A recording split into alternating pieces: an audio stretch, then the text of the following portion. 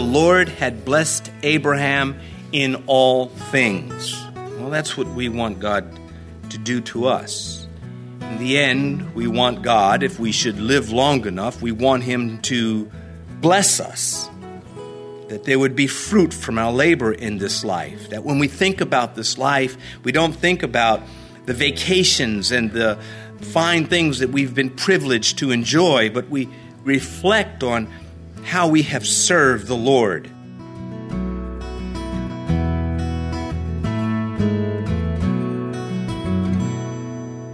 This is Cross Reference Radio with our pastor and teacher, Rick Gaston. Rick is the pastor of Calvary Chapel, Mechanicsville. Pastor Rick is currently teaching through the book of Genesis.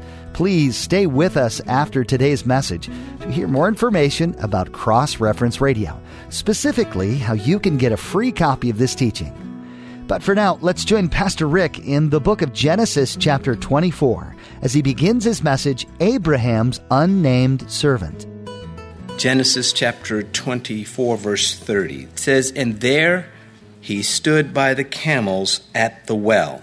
That's a snapshot. That's a picture of what's going on, a moment of this great work of God, presence of God, doing what He does like no other.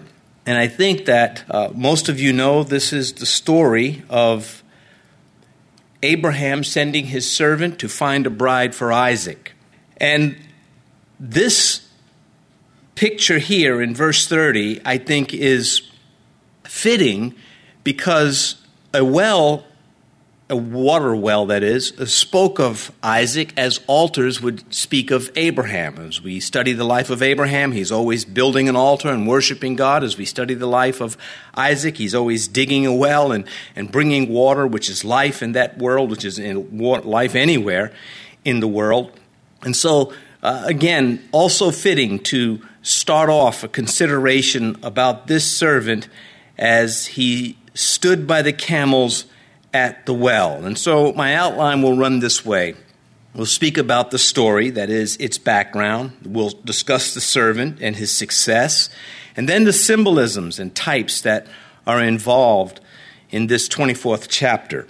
And so who is the man, and why is he by the well? Well, historically, to view this section of Scripture historically, it is the story of Abraham sending out his oldest servant hundreds of miles away, perhaps a month's journey to his destination and a month's journey back to fetch a bride for Isaac.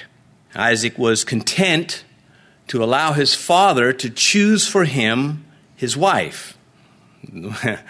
Don't try that here. I'm not saying that's bad or good. I am only saying that culturally that was practiced, and it often worked out well. In this culture that we have today, it is not practiced, and marriages often do not work so well. So you can take it from there. But this is a story of marriage in this 24th chapter. It is the longest chapter in the book of Genesis, and I think that it is on purpose that it so much is devoted to this story of marriage, not only between a man and a woman, as sanctified as that is, but more so Christ and His church. That is the holy union that we Christians are supposed to be very concerned with. And as we go through the story, we look at the faces of the people and we let them tell the story by themselves. There's really not much commentary to make except for the historical events and the types that are here, because the story gives it to us. And yet, the Holy Spirit is able to still squeeze out the applications necessary to keep us as Christians running as we ought to run, servants of God. So that is it historically, but spiritually, it is one of the greatest stories of servanthood in all the Scripture. It illustrates the role of the Holy Spirit as that member of the Trinity that is bringing the believer to Christ. It illustrates the ideal way to serve the Father of Jesus Christ. And that is particularly important to us. It's important that we see both of them, not one at the cost of the other. Now, this is background. We're going to move into the servant himself in a minute. So we briefly discuss this section historically and spiritually and symbolically. We've mentioned the Holy Spirit, but also in the types that are found in this section, we have the Trinity, that is the Father, the Son, and the Holy Spirit. Each one is seen in the characters working through this chapter. Abraham is the father in type. Isaac is the son. The servant, the unnamed servant, is the Holy Spirit. And then there is the church, which is Rebekah. And then there is Laban, who is the carnal character in the story. And then there are those on the outside who are also in the house of Laban. And I think that is very helpful for all of us to see how our God works in our lives, and in every time in history is working towards this one goal, to get us into heaven. This is important. We view death as our enemy. The Bible says that. It is because of the pain that it causes to us right now. And oftentimes, when God allows death, we are perplexed as to why he would let this happen. From our end, it is, God, why are you allowing this? But from God's end is, if you knew where I am bringing your loved one to, you'd be fussing about why I haven't done it sooner. And so to constantly keep before us God's perspective is healthy to our faith, and that is this servant. The whole time he keeps Abraham's perspective before him, and he stays out of trouble, and he accomplishes his goal. And so our text finds the servant in the midst of divine activity. And so again, reading it, it says, and there he stood by the camels at the well. He's in the midst of divine work. God is doing something. We know this because we've read the story, but he didn't know it as he's doing it. He's just being faithful. He's trusting in the Lord, even though he had moments of doubt himself, but Abraham was there to help him with it. This servant is Abraham's go-to man for Abraham's final move concerning his most prized earthly relationship, Isaac. Sarah has gone. She is no longer here. She is with the Lord.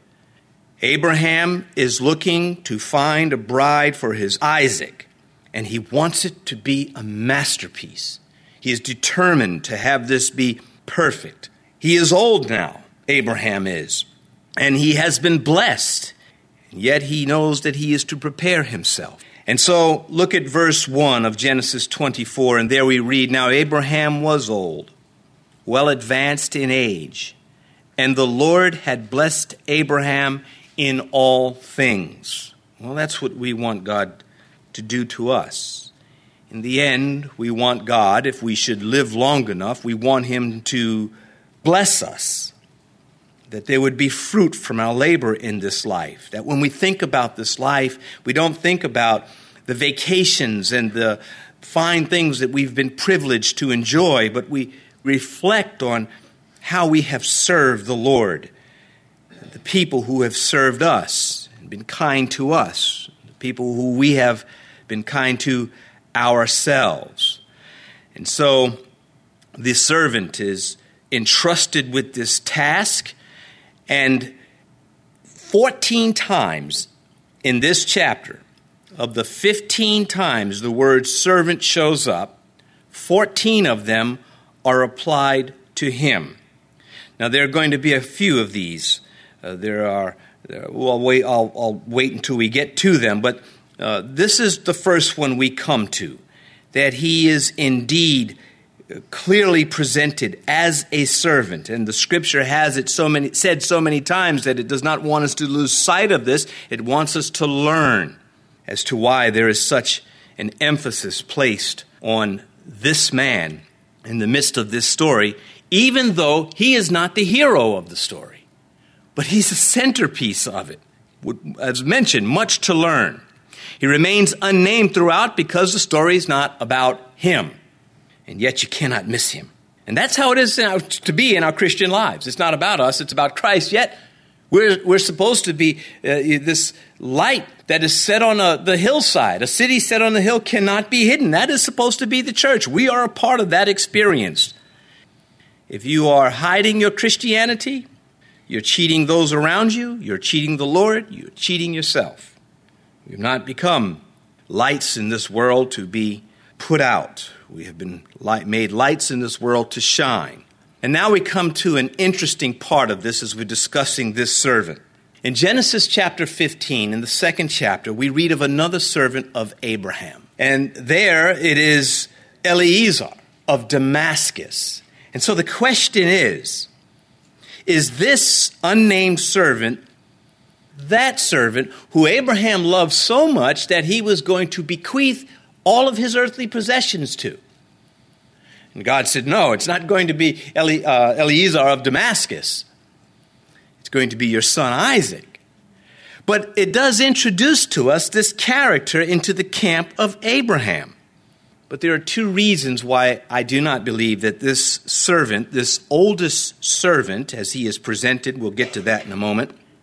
There is two reasons why I do not believe this is Eliezer of Damascus. The first one is this is 52 years later. This is 52 years after the scene in Genesis chapter 15. Isaac is now 40 years old. Ishmael is born, he's 53 years old there, almost 53 years old or thereabout. That is the first reason why I think this eliminates Eliezer from this difficult trip. The second one is that this man Eliezer evidently was an illustrious character. A figure such as him would have had his name gladly inserted into the story to lend power to the story. And yet, it is left out. It is left out because this is a different one. And we don't know who he is because we're not supposed to know who he is. Because it fits the type and it fits the lesson. The parabolic illustrations, the parallels that illustrate the work of the Holy Spirit and the parallels that illustrate the work of the servant in the power of the Holy Spirit. So his name is kept in the background so that in the foreground is that of the Master, that of God, that of Jesus Christ.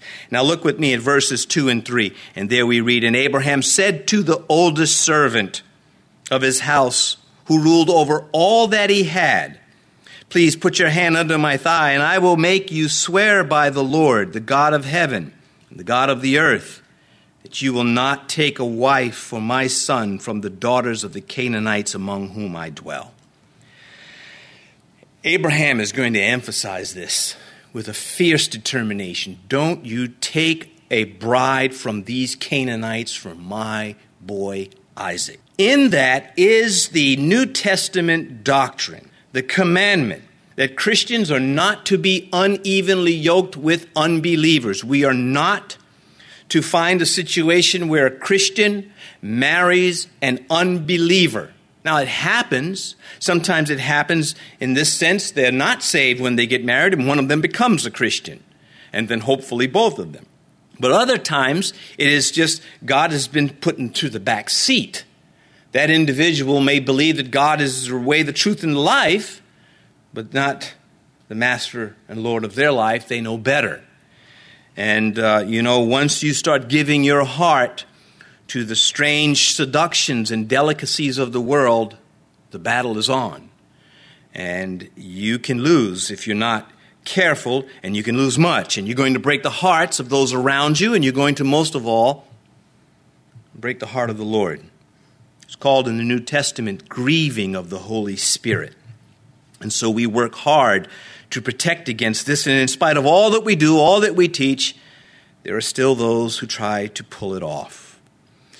And so this is not Eliezer. This is another servant.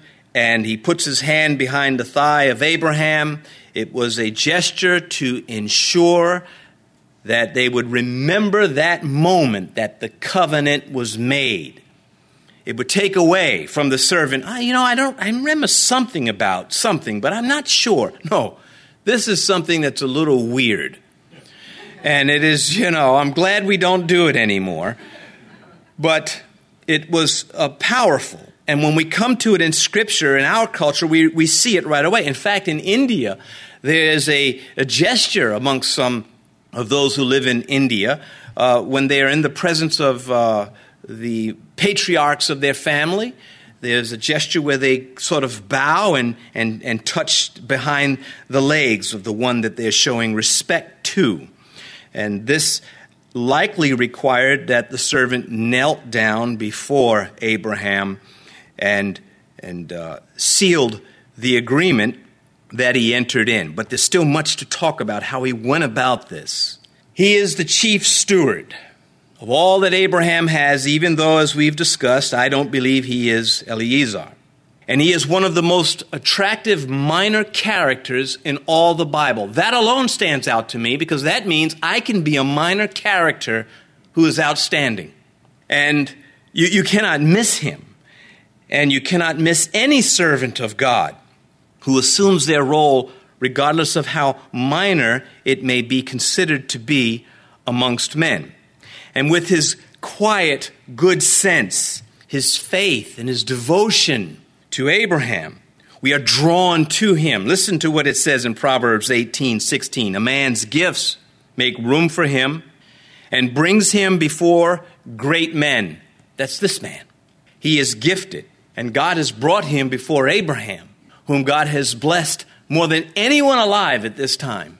And yet this man is servant in Abraham's home, entrusted with everything that is dear to Abraham, from his worldly possessions to the future of his son. Outstanding, remarkable. We watch him firmly seeing matters through with loyalty and success, which is supposed to say to us, loyalty and success, there's a concept. That's something we don't see today. We do see it sometimes, but it is not a dominant.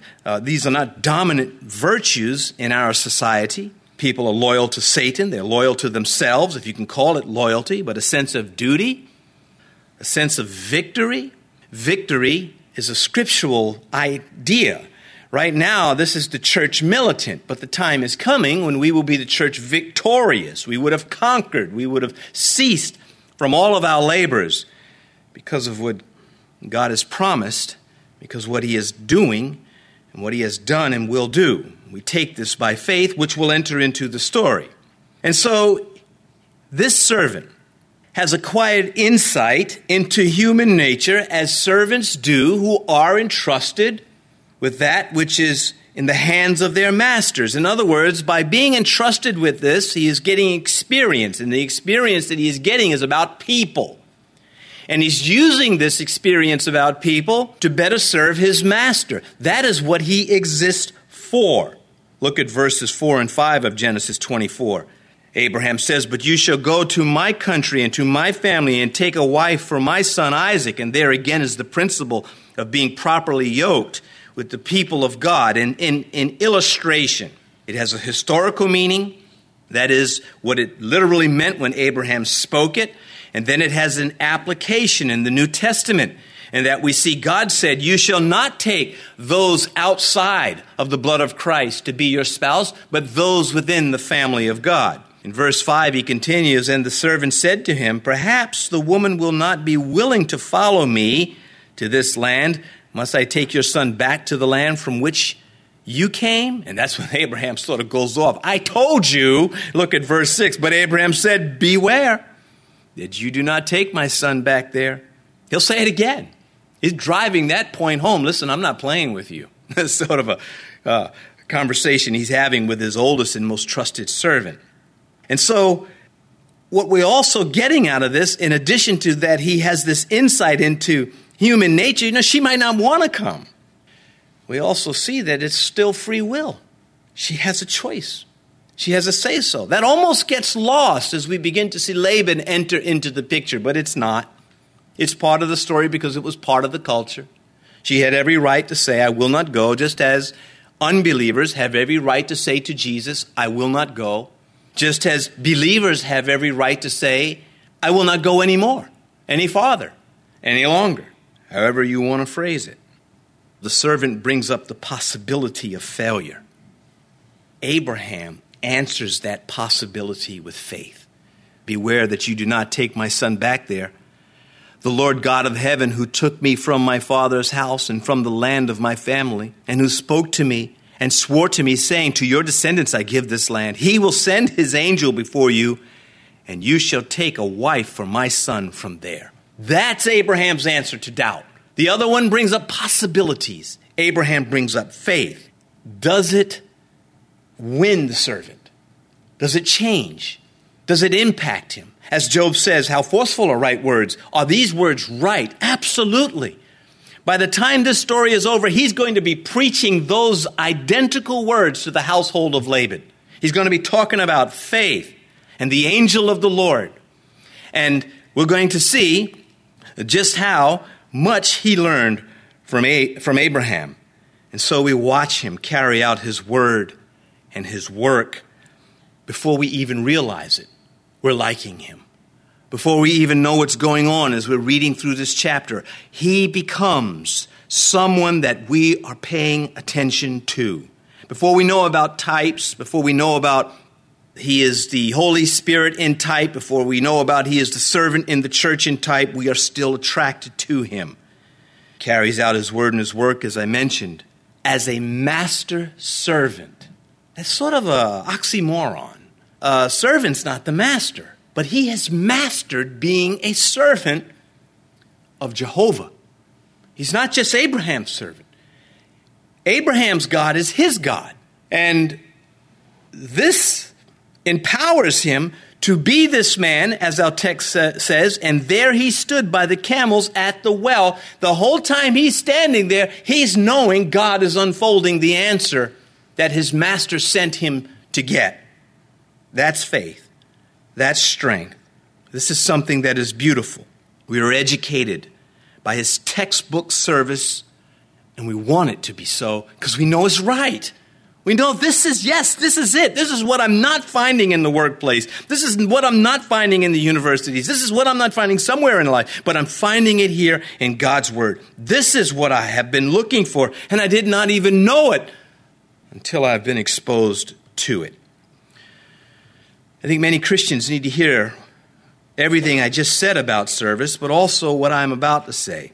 He is a servant and a gentleman. How many times have you come across a Christian who is not a gentleman? How many times have they been quick to tell you that they're saved, that they go to church, that they are being used by God, but they're not a gentleman? He shows us a satisfying blend of dignity and humility as he moves from one part of that world to another part of that world. He never stops being the man that Abraham appointed him to be. I want God to say that of me. I want God to say, as you've moved through this life, everywhere that I have found you, you never stopped being the man I have been making you to be in Christ Jesus. That's what I want God to do for me. That's why I love this man. That's why I think all Christians should love this man. Well seasoned with wisdom and the execution of his task. How many Christians do you find that lacking in? They're not seasoned. They have no experience, yet they're quick to want to be the leader. They're quick to want to have a dominant position, a visible position, a say-so, and do not execute their task as they ought to do. We'll see him also moving through this 24th chapter, maybe not tonight, but in your own reading time, smoothing the way for all hands that are involved. He makes things happen that otherwise would not have happened because surprises have popped up, because resistance has surfaced, but he moves over those things. He answers the objections, and the ones that he cannot answer, he moves forward in spite of them, cautiously but effectively. His handling of crafty Laban's antics is extraordinary and insightful. Turn with me to verse 55. Now, this is the latter part of the story. While he was by the well, Laban eventually comes out, brings him into the city, into his home. And after he closes the arrangement, solidifies the covenant that indeed Rebekah is going to be the wife of Isaac, Laban wants more time so he can work his con, so that he can be find the opportunity to be opportunistic. You've been listening to Cross Reference Radio, the daily radio ministry of Pastor Rick Gaston of Calvary Chapel in Mechanicsville, Virginia. Pastor Rick is teaching from God's Word each time you tune in.